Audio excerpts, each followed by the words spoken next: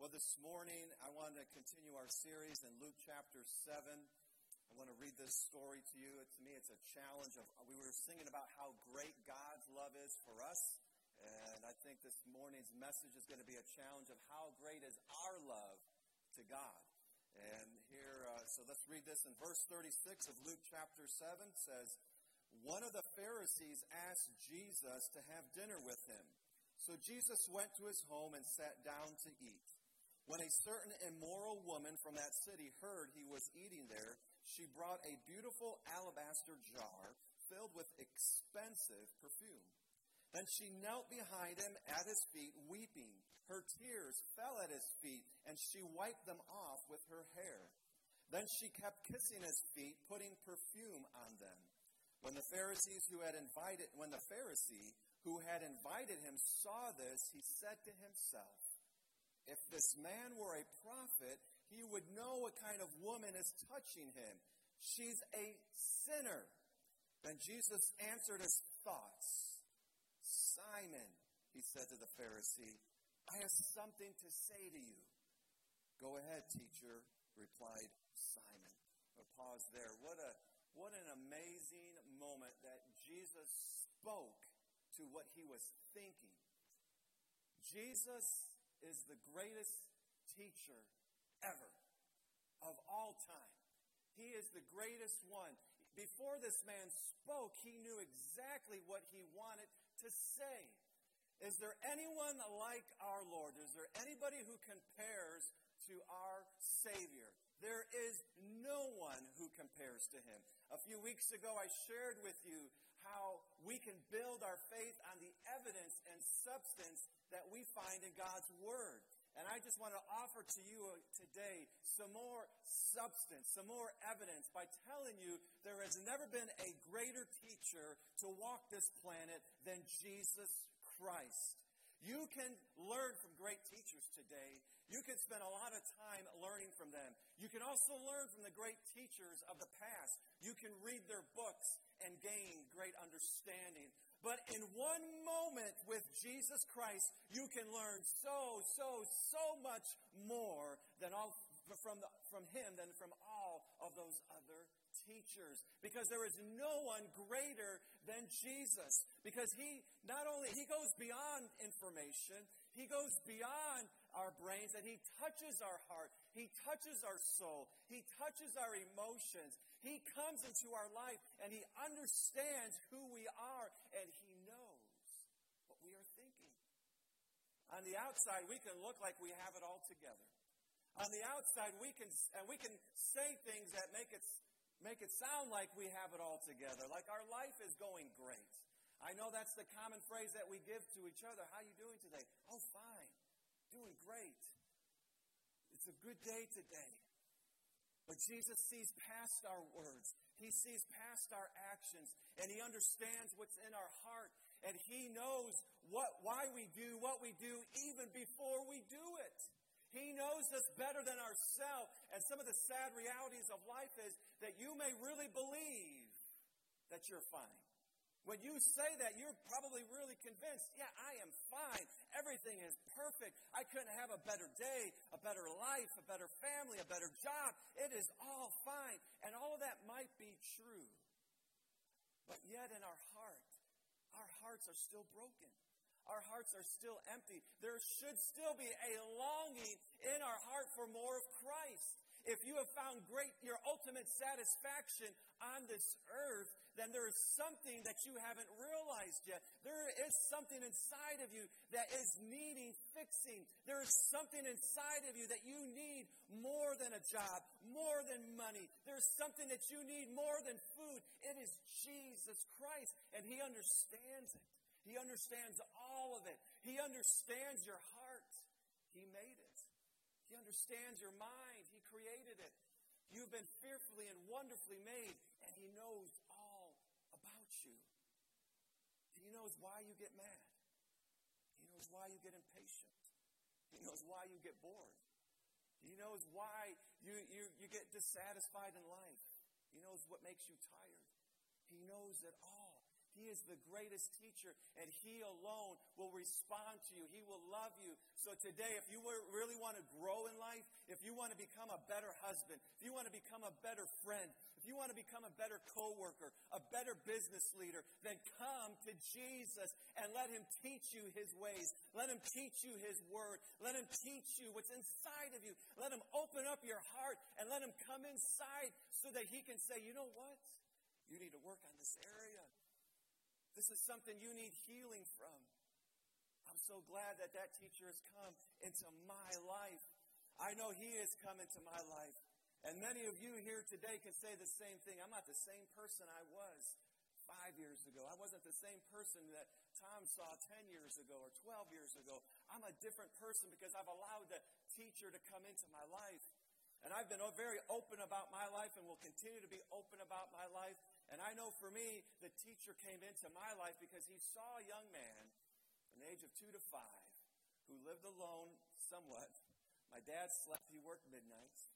My mom went back to work when I was 2. My brother and sister were in school. So from the age of 2 to 5, I was all alone. And God saw this a selfish spirit kind of develop in me. So my teacher knew exactly what I needed. He brought me a beautiful wife who was the total opposite. She grew up she was the middle of 7 kids, and her family, they had another family always living with them. I mean, literally, always living with them. So she had no time to be selfish.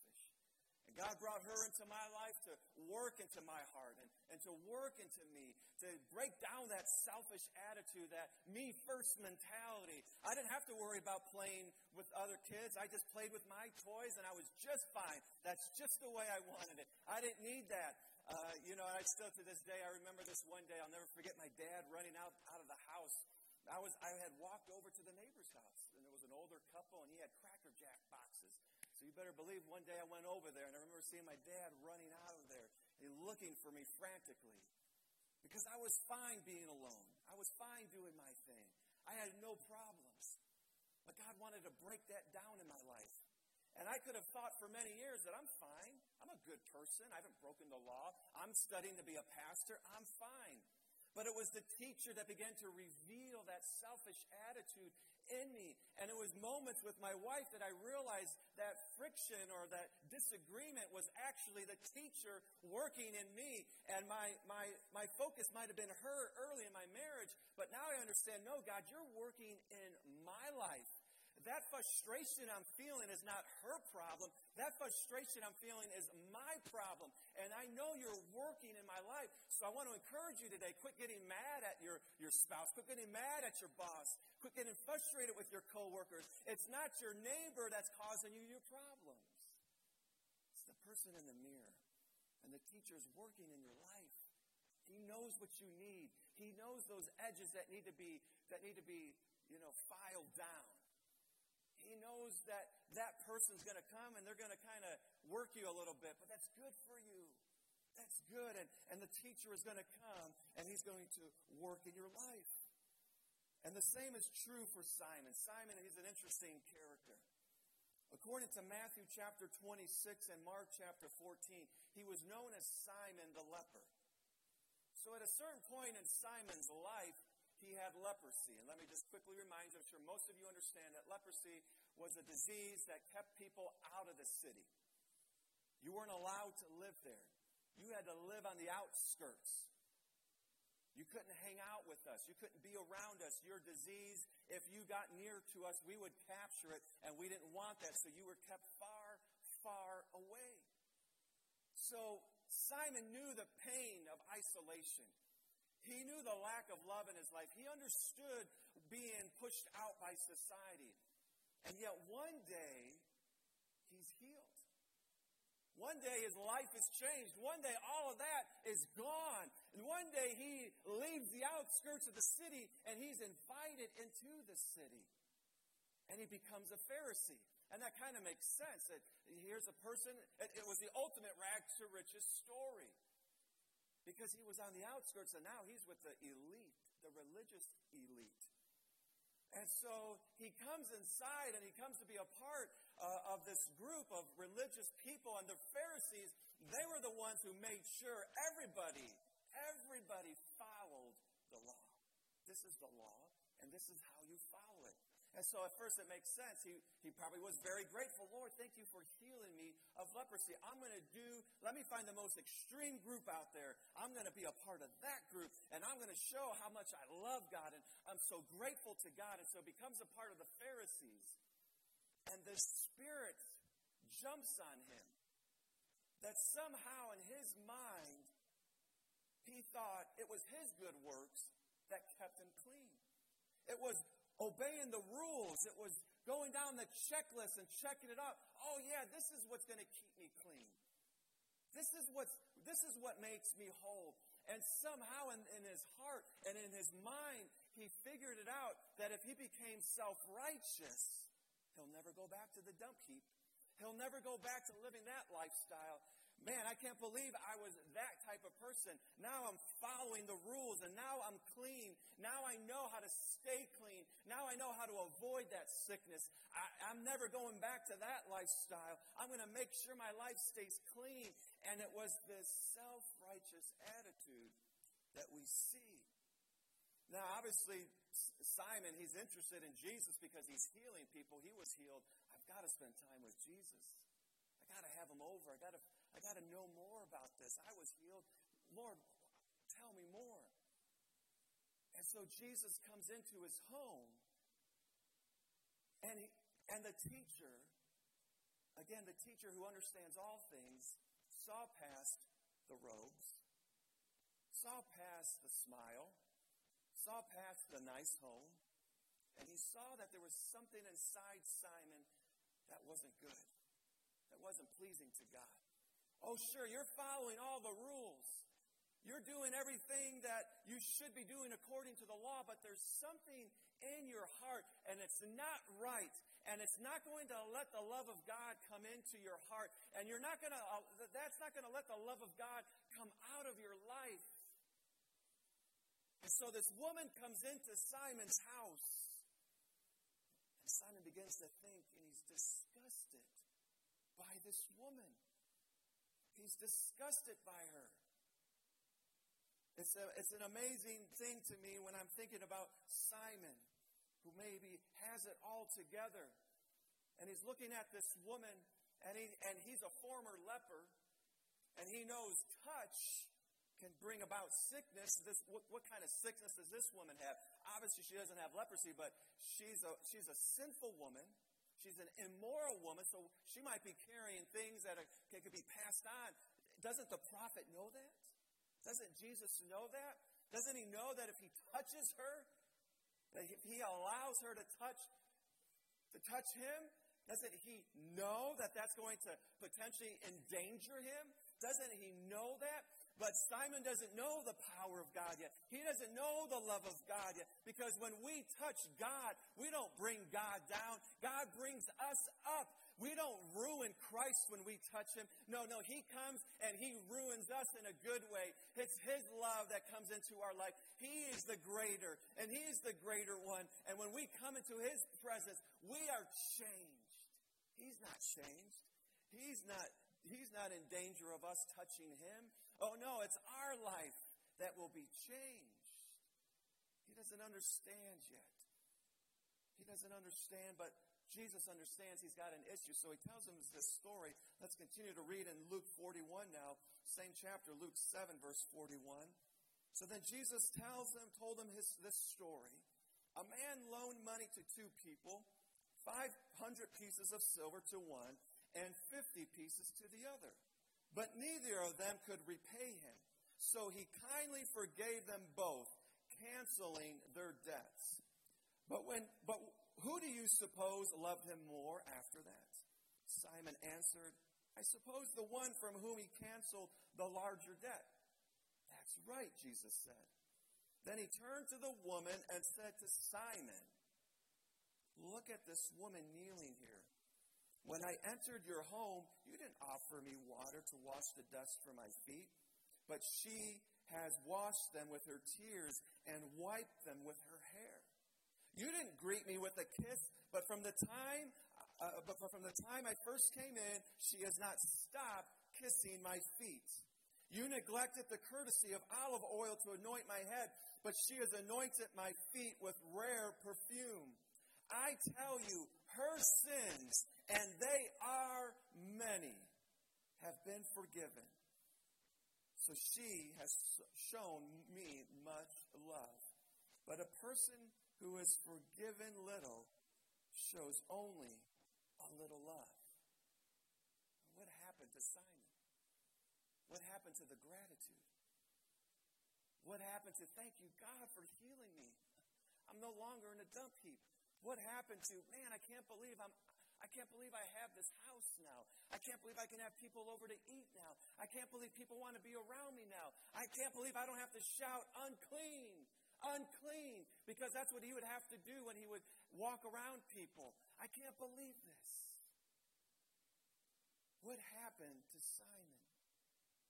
Simon forgot what God did for him. Simon forgot. He forgot where he came from.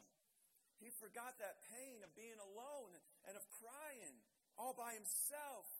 He forgot that lack of love. He forgot isolation. He forgot those moments when he was all alone crying out to God. God, would you help me? Would you heal me? Would you help me, God? And God answered that prayer, and he healed them. And somehow, because he was obeying the law and he had his life cleaned up, he forgot what that was like. Have you forgotten your life before Christ? Have you forgotten what you used to do before Jesus came in and the teacher started working in your life? Have you forgotten where you were at? Have you forgotten what he's done for you? Jesus makes the point, this woman has done many sins. And so for some of us, we're like, well, not me. I don't have many sins. But you don't truly understand that all sin, the Bible says, for all have sinned and fallen short of the glory of God. So you don't have to be a murderer. You don't have to be an immoral woman to recognize that God has lavished his love. You don't have to be that person to understand how great is his love. Can I stand up for Jesus for hours? Yes, because his love is great. Can I raise my hands to Jesus? Yes, his love is great. I know I'm tired. I know I could be taking a nap, and I know I'm preaching to the choir because you're here. But again, just be encouraged today that no matter what you're going through, he is still worthy to be praised because his love is great. Don't ever fall into the trap of Simon that just because your life looks good and everything is put together and you smile and you laugh and you have a beautiful home and you have a beautiful family and you have cars to drive here to church, don't ever mistake that it's God's mercy and it's God's grace that gave you all of that. It's his love. It's his mercy. Jesus bore it on the cross. It was what he did on the cross. And it's people like Tom and Jen that said, you know what? I know it's God who gave me all of that. So God, and I've seen it. I know many missionaries. We're going to sell our home. We're going to sell our furniture. We're going to sell our cars. We're going to give up our job. We're going to give up security because of his great love. And we need to tell other people about it. They haven't forgotten. They didn't forget. They knew exactly where they came from. They knew it all. Their blessings had come from God. And I want to encourage you today, don't ever forget what God has done for you. Don't ever forget what he's forgiven you of. Don't ever forget what he did on the cross for you. This woman knew exactly. She knew her life. She knew she didn't deserve that mercy and that grace.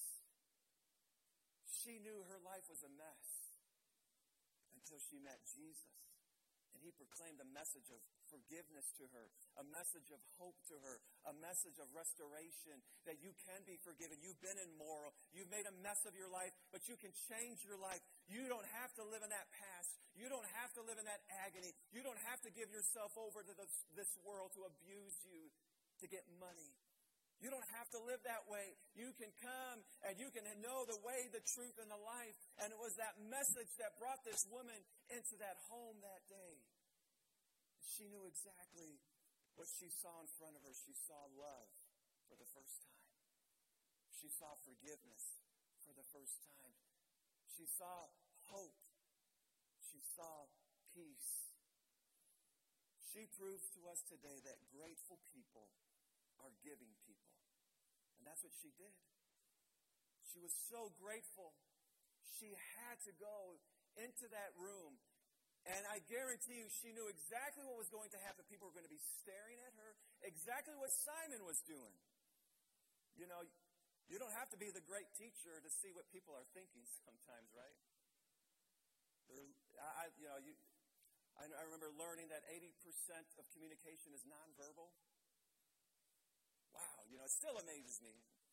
And I'm pretty sure that's pretty accurate. 80% of communication is nonverbal. So obviously nobody was saying anything to this woman, but she was hearing them loud and clear. That woman disgusted Simon. Doesn't the master know? Why is he letting her touch her? The disciples, what is she doing? Why is she wasting that perfume? And we see this attitude, and she was hearing it, but she knew that she was going to get the looks. She knew she was going to get the stares, but it didn't matter to her. She needed to worship Jesus. She needed to thank him. Her heart was filled with gratitude. And I know in this church is filled with grateful people. We can walk downstairs right now and we can see grateful people because they're giving their time and they're giving their talents to our children.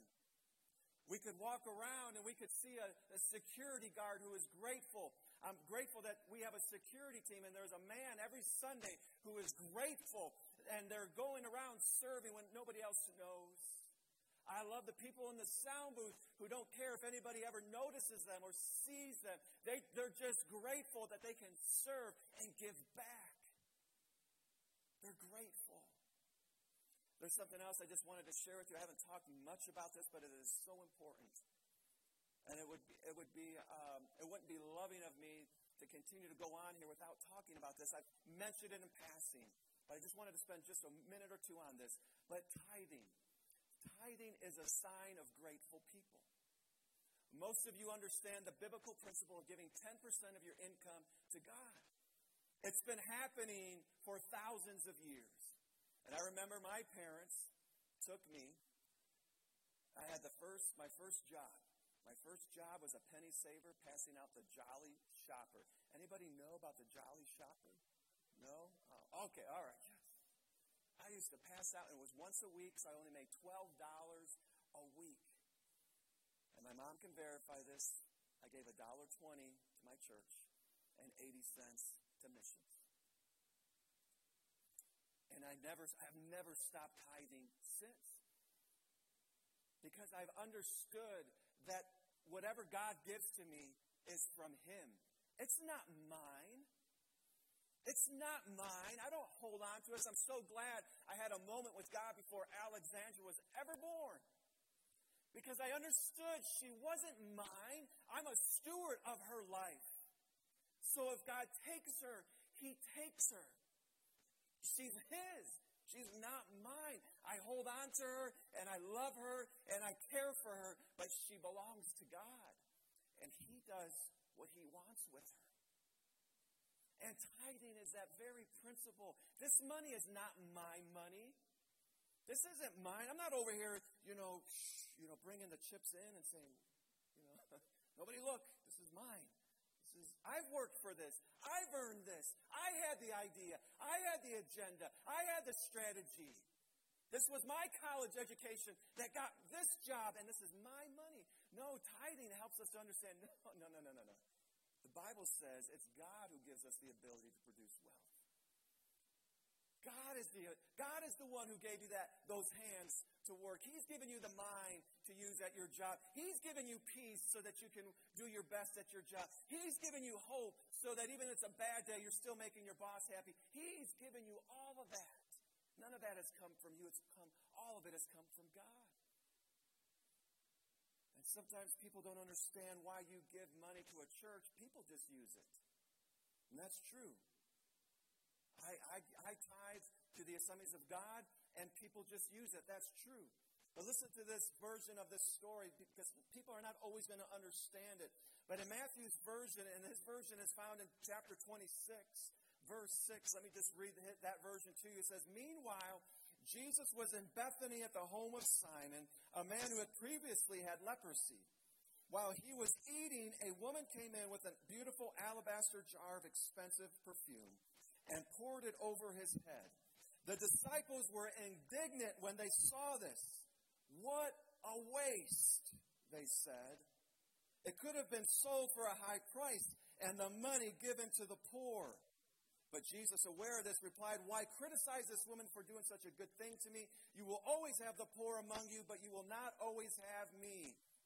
She has poured this perfume on me to prepare me for my burial.'" I know people aren't always going to understand why you give money to God. People aren't going to understand why you give your time to God. People aren't going to understand why you give your life to God. But we don't give to God because we're trying to help people to understand us. We give to God because He loves us and He invites us to live a life of generosity because we have been changed, because we have been transformed, because God has touched our life. He's allowed us to touch Him. That's why we give. That's why we give, because when everybody's staring at us and looking at us, Jesus is saying, "Come in. Come in, come in, come in. I want you to come in. I want you to come into my presence. I want to know who you are. I want to know why you do what you do. I want to spend time with you."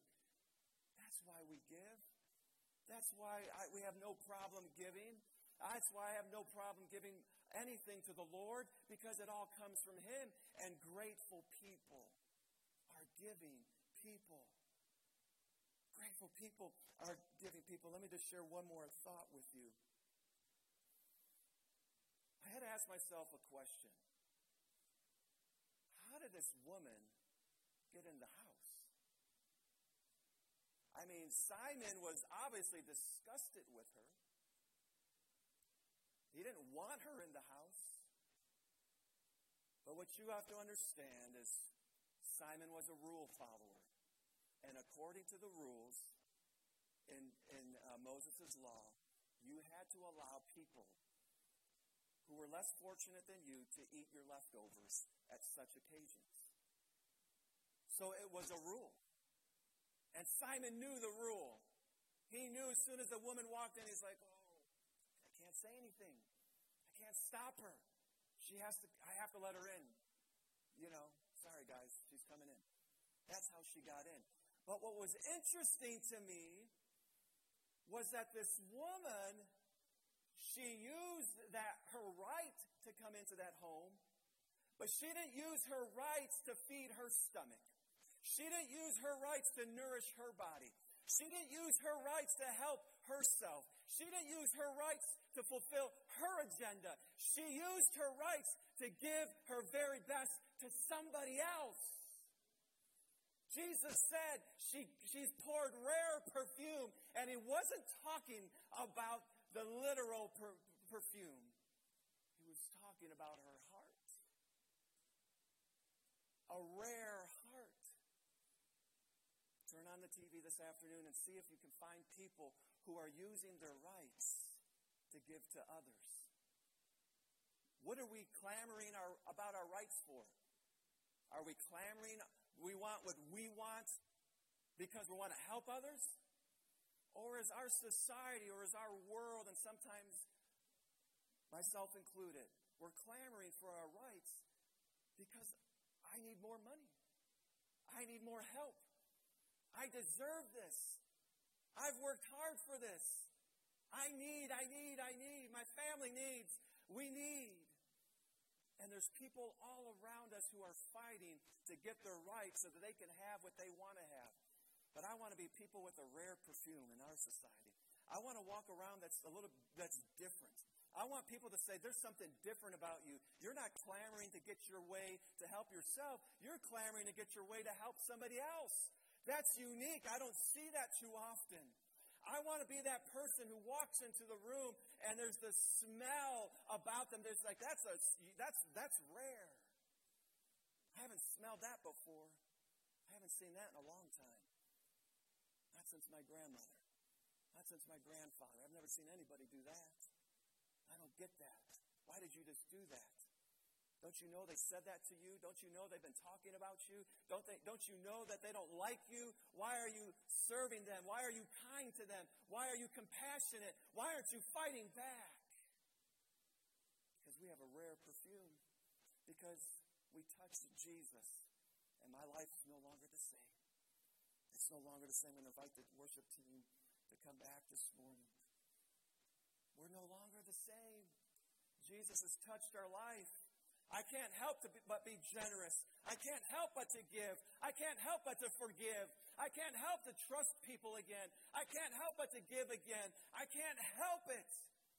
God's done it for me. He's blessed me. He's given to me. I don't deserve any of it. I don't deserve it. It's a generous attitude. It's an attitude that says, Lord, it's all about you. It's all about you. God, may we never become like Simon. May we never have a self-righteous attitude. May we never have an attitude that says, really? That guy's coming in again. Let's stay away from her. Let's be like Jesus. Say, no, come here. You must be hurting. Come here. You can come into my life. And, of course, use wisdom. I'm not asking anybody to be unwise. I still don't give money to panhandlers. Use wisdom. But most of all, use love. I will tell you this. Every time I see one, I say, God, is there anything else I could do for them but to pray for them? We have to be ready. We have to be ready with our wisdom and with our love. Would you stand this morning? Lord, we love you. We thank you. Thank you, God, for those online. I pray, oh God, as we touch your presence, as we touch your goodness, as we touch your love and kindness, that our lives would be transformed. That today we would know and recognize who we are. And what we have is because of you, Lord. Help us to worship you in spirit and in truth. Thank you.